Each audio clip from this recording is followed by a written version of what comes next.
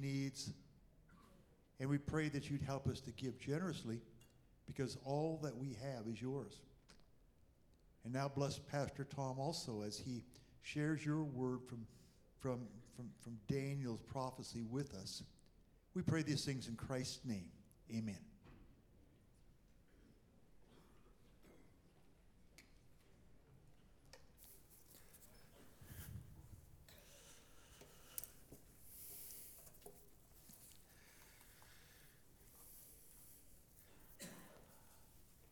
Well, good morning again, First Baptist family here. It's good to be here. And today we're coming to the final chapter of the book of Daniel. Daniel chapter 12. This Daniel, probably one of the greatest human beings that's ever lived on the planet by many, many accounts. He not only was a very, very godly man, he was a great man. Served as prime minister to multiple administrations and two totally different empires. That's the only person in human history, to my knowledge, who's ever done that. I'm sure there's never been another person. He's one of the most competent leaders the world has ever seen. One of the most godly people the world has ever seen. And in every respect, this man is, I guess you could call him Daniel the Great, because he certainly fit that category.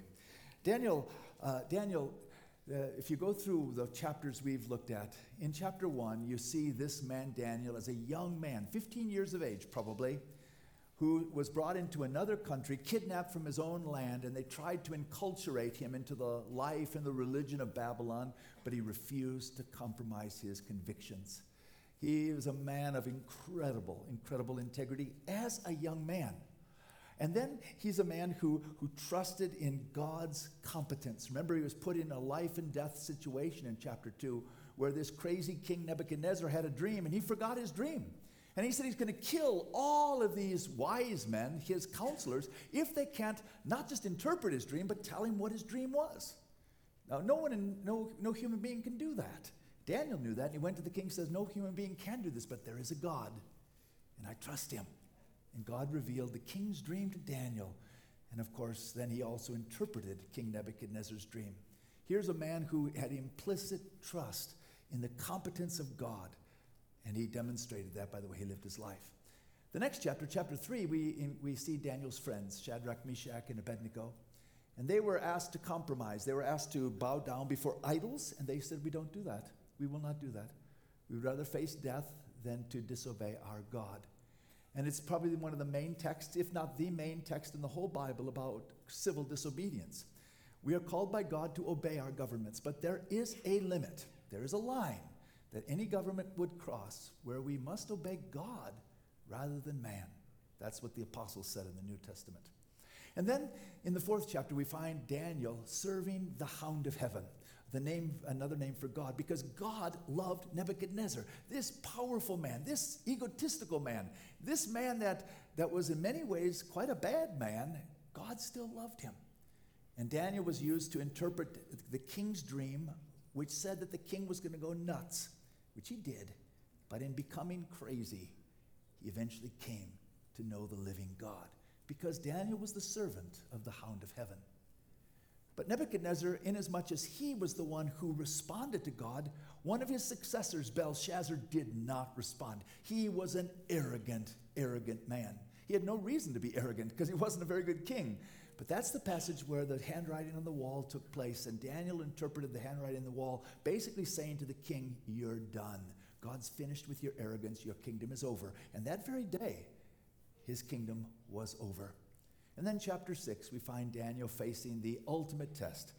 Would he retain his convictions and pray as he normally did, or would he be willing to face the lion's den? He chose the lion's den rather than to compromise his relationship with God. What a man. That's the part of the book of Daniel that most of us know pretty well. But then you get to the second half. The second half of Daniel is mainly prophecies. They're things that, they're incidents and dreams and visions that God gave to Daniel and other people about the future. So first of all, God gave a vision of 4 different beasts, which told of the empires that would follow the Babylonian Empire, and then the Persian Empire, then the Greek, and then the Roman empires. And then in some of these prophecies, Daniel, speaking for God, starts to paint a portrait of evil. What does evil leadership look like? Something that we should be attuned to. Because one day, the epitome of evil is going to take place. And as you know, if you know anything about human governments, oftentimes leaders are the epitome of evil. Hitler being a very good example of that. In chapter 9, we find one of the most beautiful prayers in all the Bible where Daniel prays for his people and confessing his own sin and the sin of his nation. It's a marvelous prayer. And because of that prayer, God answers Daniel's prayer with giving him the bedrock of what the whole future for the nation of Israel will look like in 70 sevens or 70 weeks. That's the future for the history of Israel. And then Daniel, in chapter 10, starts his last vision, which is a vision that God gave to Daniel and God gives to very few people who have ever lived on the planet. God opens up the heavens and lets us see what is taking place beyond this world that most of us have no clue about. There's a cosmic battle raging, and Daniel was given a glimpse of it, and he couldn't get out of bed. If you think you know about spiritual warfare and you can handle it, you're nuts. You aren't half the person that Daniel, you're not 1/100th the person, you're not 1,000th the person that Daniel was. And when he saw the reality of spiritual warfare, it undid him. God allows very few people that glimpse. He allowed it to Elisha, of course, our Lord Jesus knew everything about it. Paul, very few people. But it's a reality. And it's a scary reality, one that we are not to dabble in, but it's real. We have to deal with it. And then last week, we looked at this incredible passage in chapter 11 in which God gives 135 prophecies in one chapter, all of which we know historically that we can verify have come true. And it's, again, show us that God does know the future, and he knows it with great specificity. But now in chapter 12 today, we're going to come to the end. That's an easy title for it, because now Daniel is going to open our eyes to what will take place in the end. By the end, I mean the end of time as we know it. And as you might know, time as we know it ends biblically with what we call the tribulation. And at the end of chapter 11, toward the end, around verse 36, Daniel, in his prophecy, has been talking about this person that would come, and we know him now from history to be Antiochus IV Epiphanes. He is a type of a person much, much more powerful and much worse. And this person, who's introduced at the end of chapter 11, is probably the Antichrist. And it's the rise of the Antichrist, and I speak of the Antichrist. Jesus said there are going to be many Antichrists, small a, but there's going to be one Antichrist. And the Antichrist will be part of what is called by scholars the unholy Trinity. The Trinity, of course, is God the Father, God the Son, and God the Holy Spirit. The unholy Trinity is Satan, who counterfeits the Father, the Antichrist, who counterfeits the Lord Jesus Christ, and the false prophet, who counterfeits the Holy Spirit. The evil one's work is to counterfeit everything of God. And it's going to become so intense that if you read in the book of Revelation, the Antichrist will receive a fatal wound and will recover. What is he going to even counterfeit? The resurrection of Jesus. Fatal means, last I knew, my dictionary means you die. He's going to even counterfeit the death and the resurrection of Jesus. That's how incredibly intense the counterfeiting will be. And Jesus said it is going to be so intense that if God did not prevent this, even all the elect, all of us Christians would be deceived. It will be that startling. That period of time is called the tribulation. And this is how verse 36 begins. Not 11:36, but just chapter 11, verse 36. He had been talking about this man we can historically identify as Antiochus IV. But now he moves to someone bigger and worse. The king will do as he pleases. He will exalt and magnify himself above every god and will say unheard of things against the God of gods. He will be successful until the time of wrath is completed, for what has been determined must take place. So now Daniel is going to be given a vision by God of this great evil leader who will usher into the tribulation. Now this is back to chapter 9. In chapter 9, you have what's called the prophecy of the 70 weeks. Bible scholars say this verse here is the bedrock of prophecy for the whole Bible. It is this verse that now Jesus comes back to in what's called the Olivet Discourse in Matthew 24, and that the book of Revelation then expands massively. Here Daniel is describing 500 years before Jesus, the last week of Jewish history. By the last week, I mean the last 7 years. He, the Antichrist, will confirm a covenant. It will begin with a covenant or a peace treaty with many for 1 7. In the middle of the 7, 3.5 years later, he will put an end to sacrifice and offering, and on the wing of the temple he will set up an abomination that causes desolation until the end that is decreed is poured out on him. Those who look at this event, this series of events called the tribulation, can identify a few clear markers. Revelation fills in the gaps. It begins with the emergence of someone who is the Antichrist. We've had many Antichrists up to history to this day, but the Antichrist has not yet appeared, at least so far as we know. That the beginning of the tribulation will be the signing of a covenant, some kind of peace treaty that some suggest that it guarantees by some great world leader the peace of Israel and allows them to rebuild their temple. That's what many people suggest.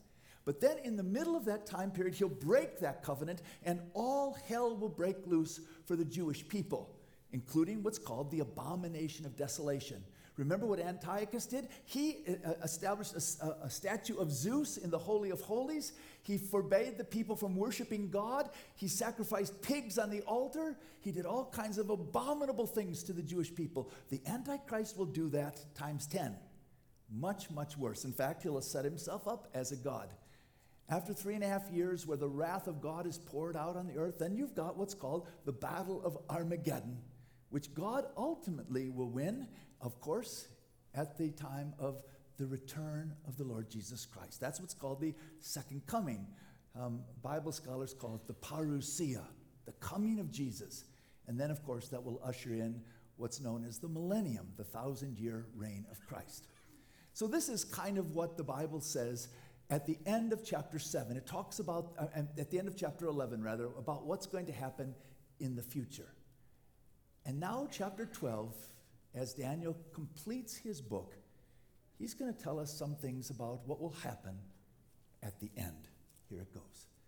First of all, he speaks of a deliverance. Here's how chapter 12 begins. At that time, what time is this? During this period of tribulation.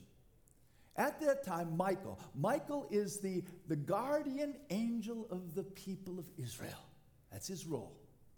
At that time, Michael, the great prince who protects your people, those are Daniel's people, the Jewish people, he will arise. There will be a time of great distress, such as had not happened from the beginning of nations until then. This is the time of incredible evil, which will make the Holocaust look small. This will be worse than that. But at that time, your people, that's the Jewish people, everyone whose name is found written in the book will be delivered. Now, the obvious question here is, what's the book?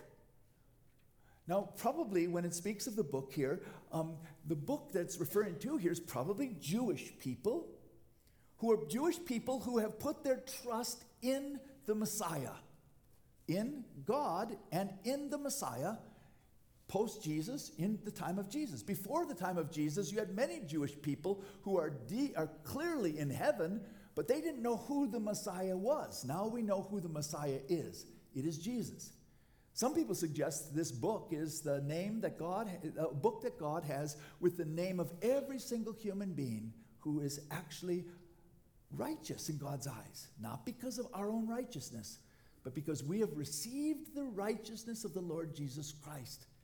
It's a book like that. It says all these people will be delivered. What does delivered mean? Well, it doesn't mean they're not going to die, because this will be a time of distress such as not happened from the beginning of time until then.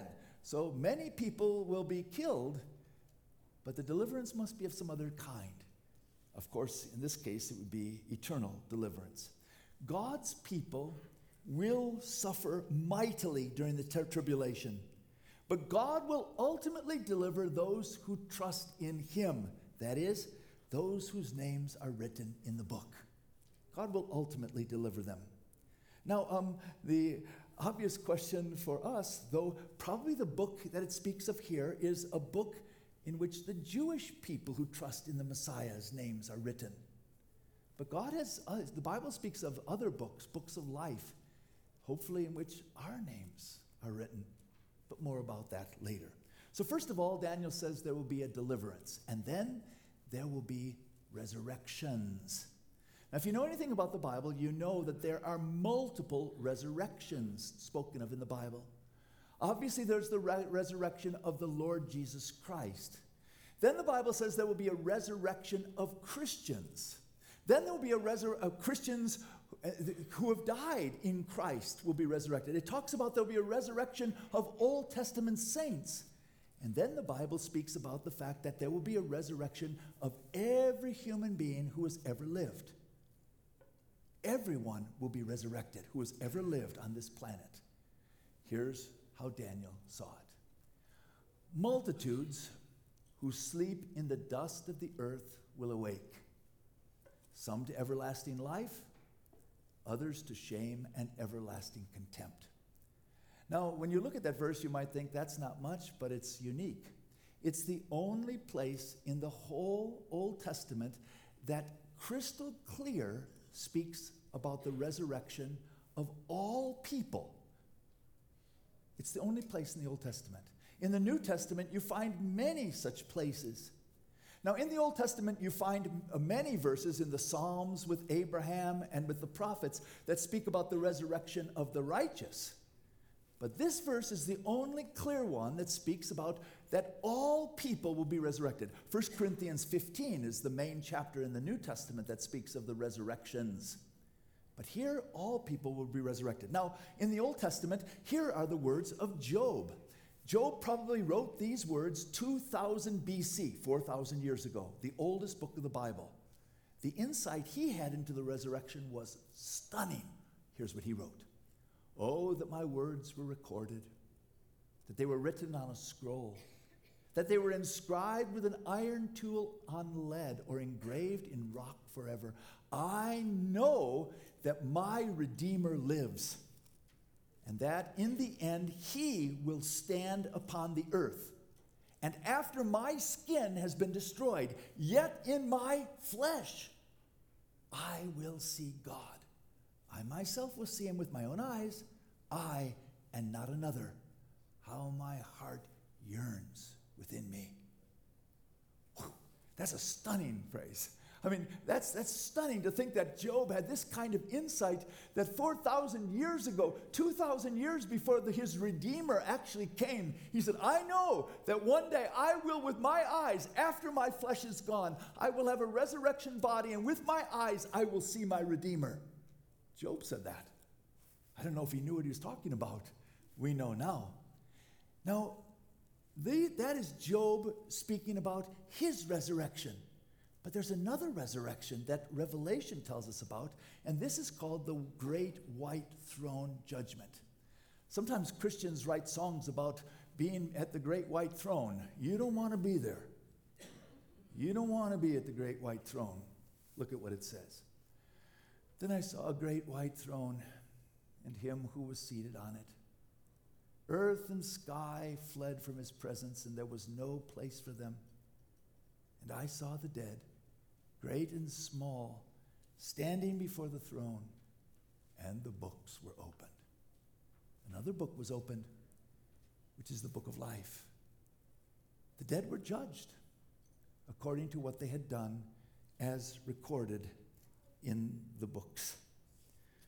I don't know if you know that all human beings will be resurrected. And when human beings are resurrected, there will be only one criteria that will determine our eternal destiny. Only one.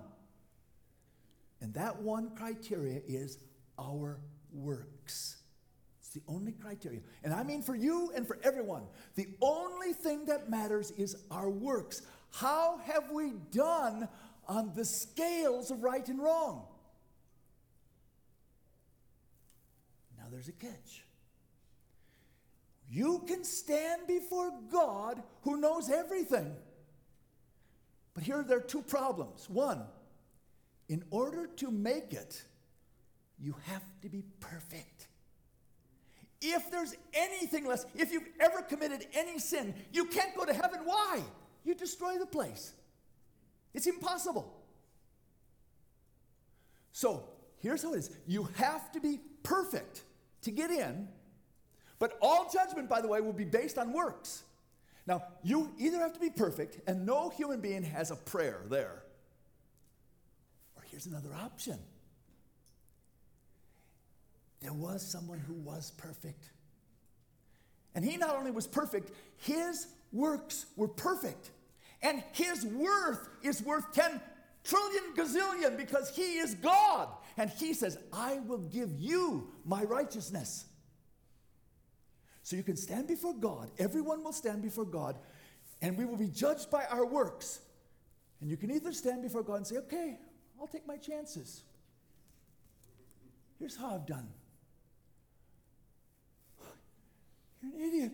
Please don't. Please. Or you can say,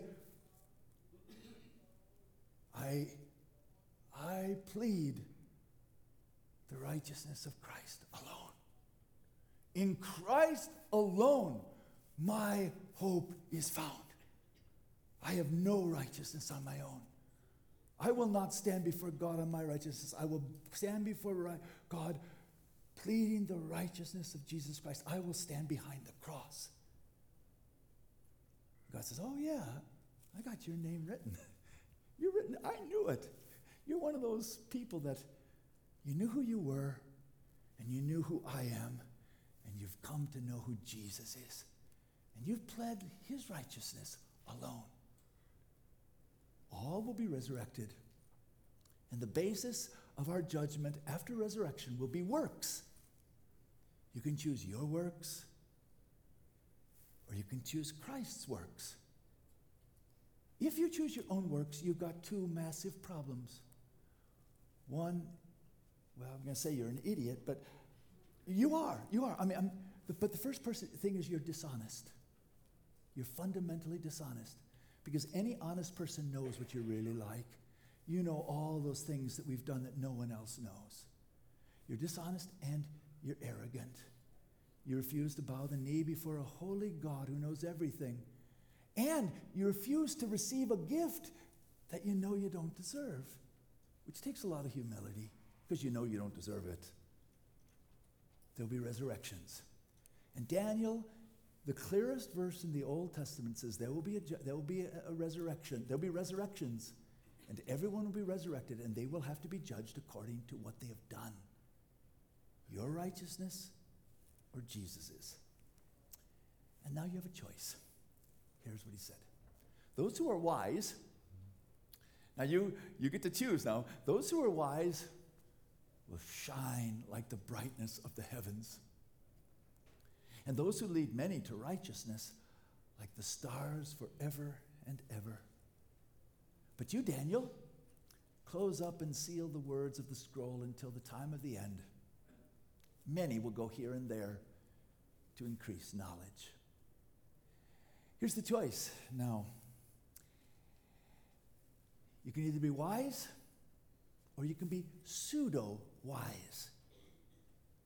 Wise people realize that you can shine and lead other people to righteousness. By the way, remember what Jesus said about shining? He said, let your light so shine before men that they see your good deeds and glorify your Father who is in heaven.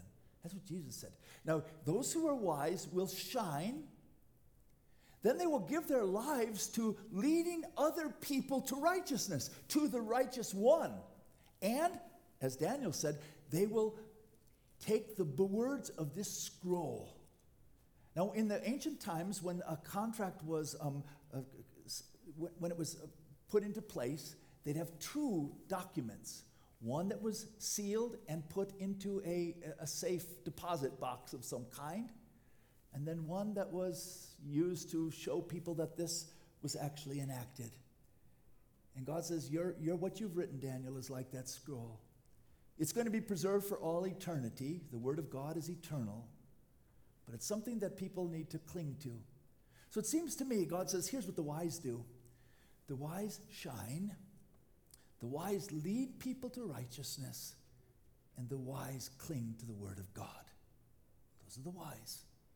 Now, what's the alternative? The alternative is to search and wander aimlessly, looking for knowledge, but never finding it. And when you do that, you probably won't shine, you won't lead people to righteousness, and Scripture will not be your source of authority.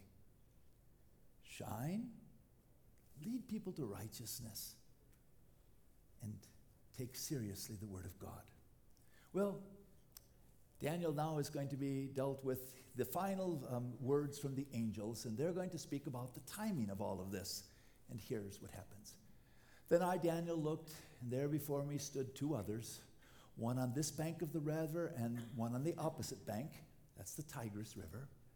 One of them said to the man clothed in linen who was above the waters of the river, how long will it be before these astonishing things are fulfilled?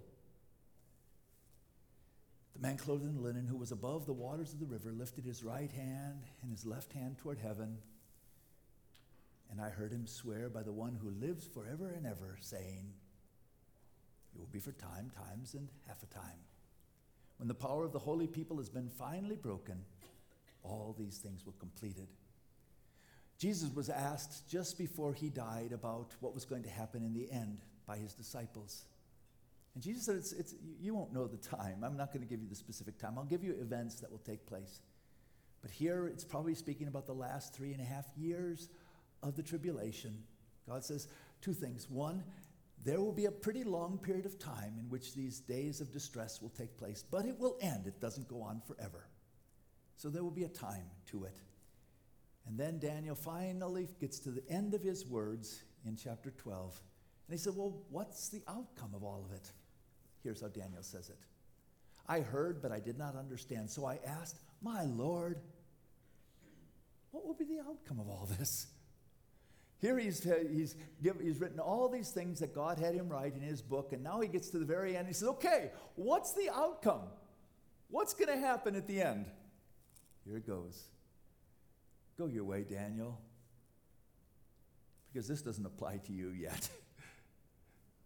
The words are closed up and sealed until the end of time. What you have been given, Daniel, is not for your time, it's for the future. Many will be purified, made spotless and refined, but the wicked will continue to be wicked.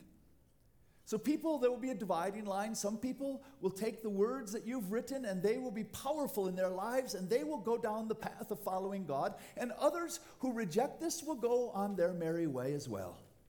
None of the wicked will understand, but those who are wise will understand. From the time that the daily sacrifice is abolished, in the middle of the tribulation, and the abomination of causes desolation is set up, there will be 1,290 days. It's roughly 3.5 years. Blessed is the one who waits for and reaches the end of the 1,335 days.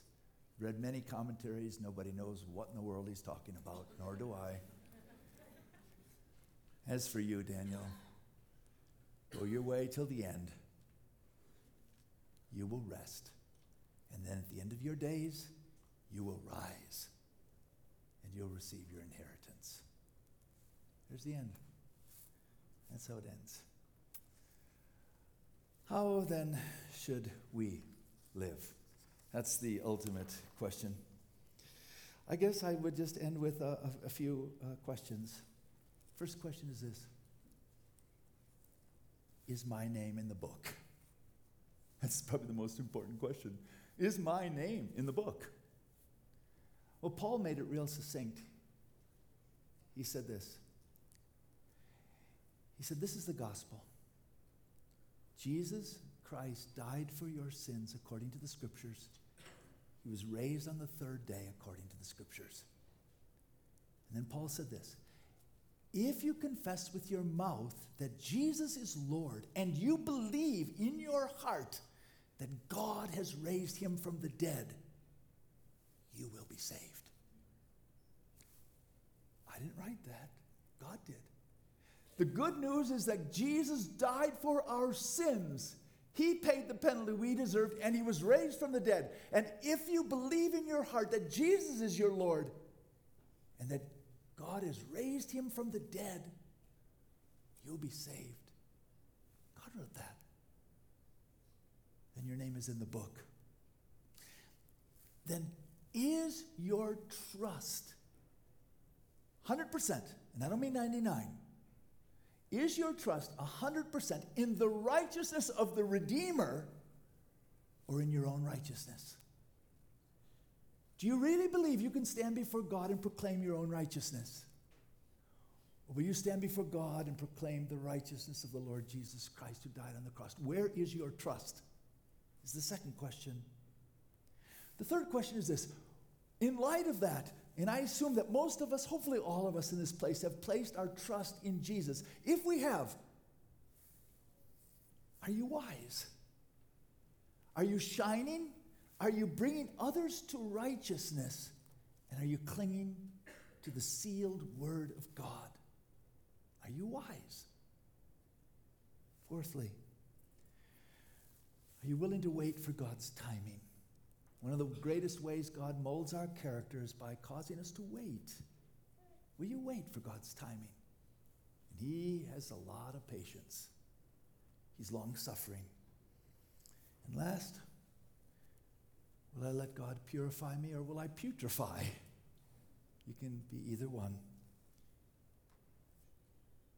Daniel is one of the greatest men who's ever lived. But I want to be like him. I'm going to end with something I made up. And so don't take this for worth anything. But hopefully it's interesting.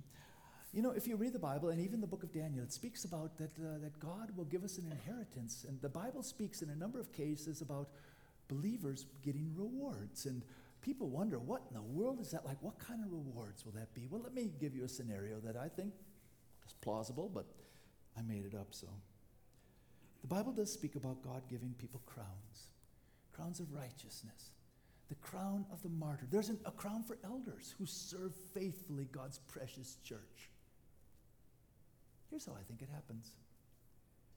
When we're dead and the millennium is over, and the new heavens and the new earth have ushered in, our Lord Jesus Christ, God the Father, and the Holy Spirit are there.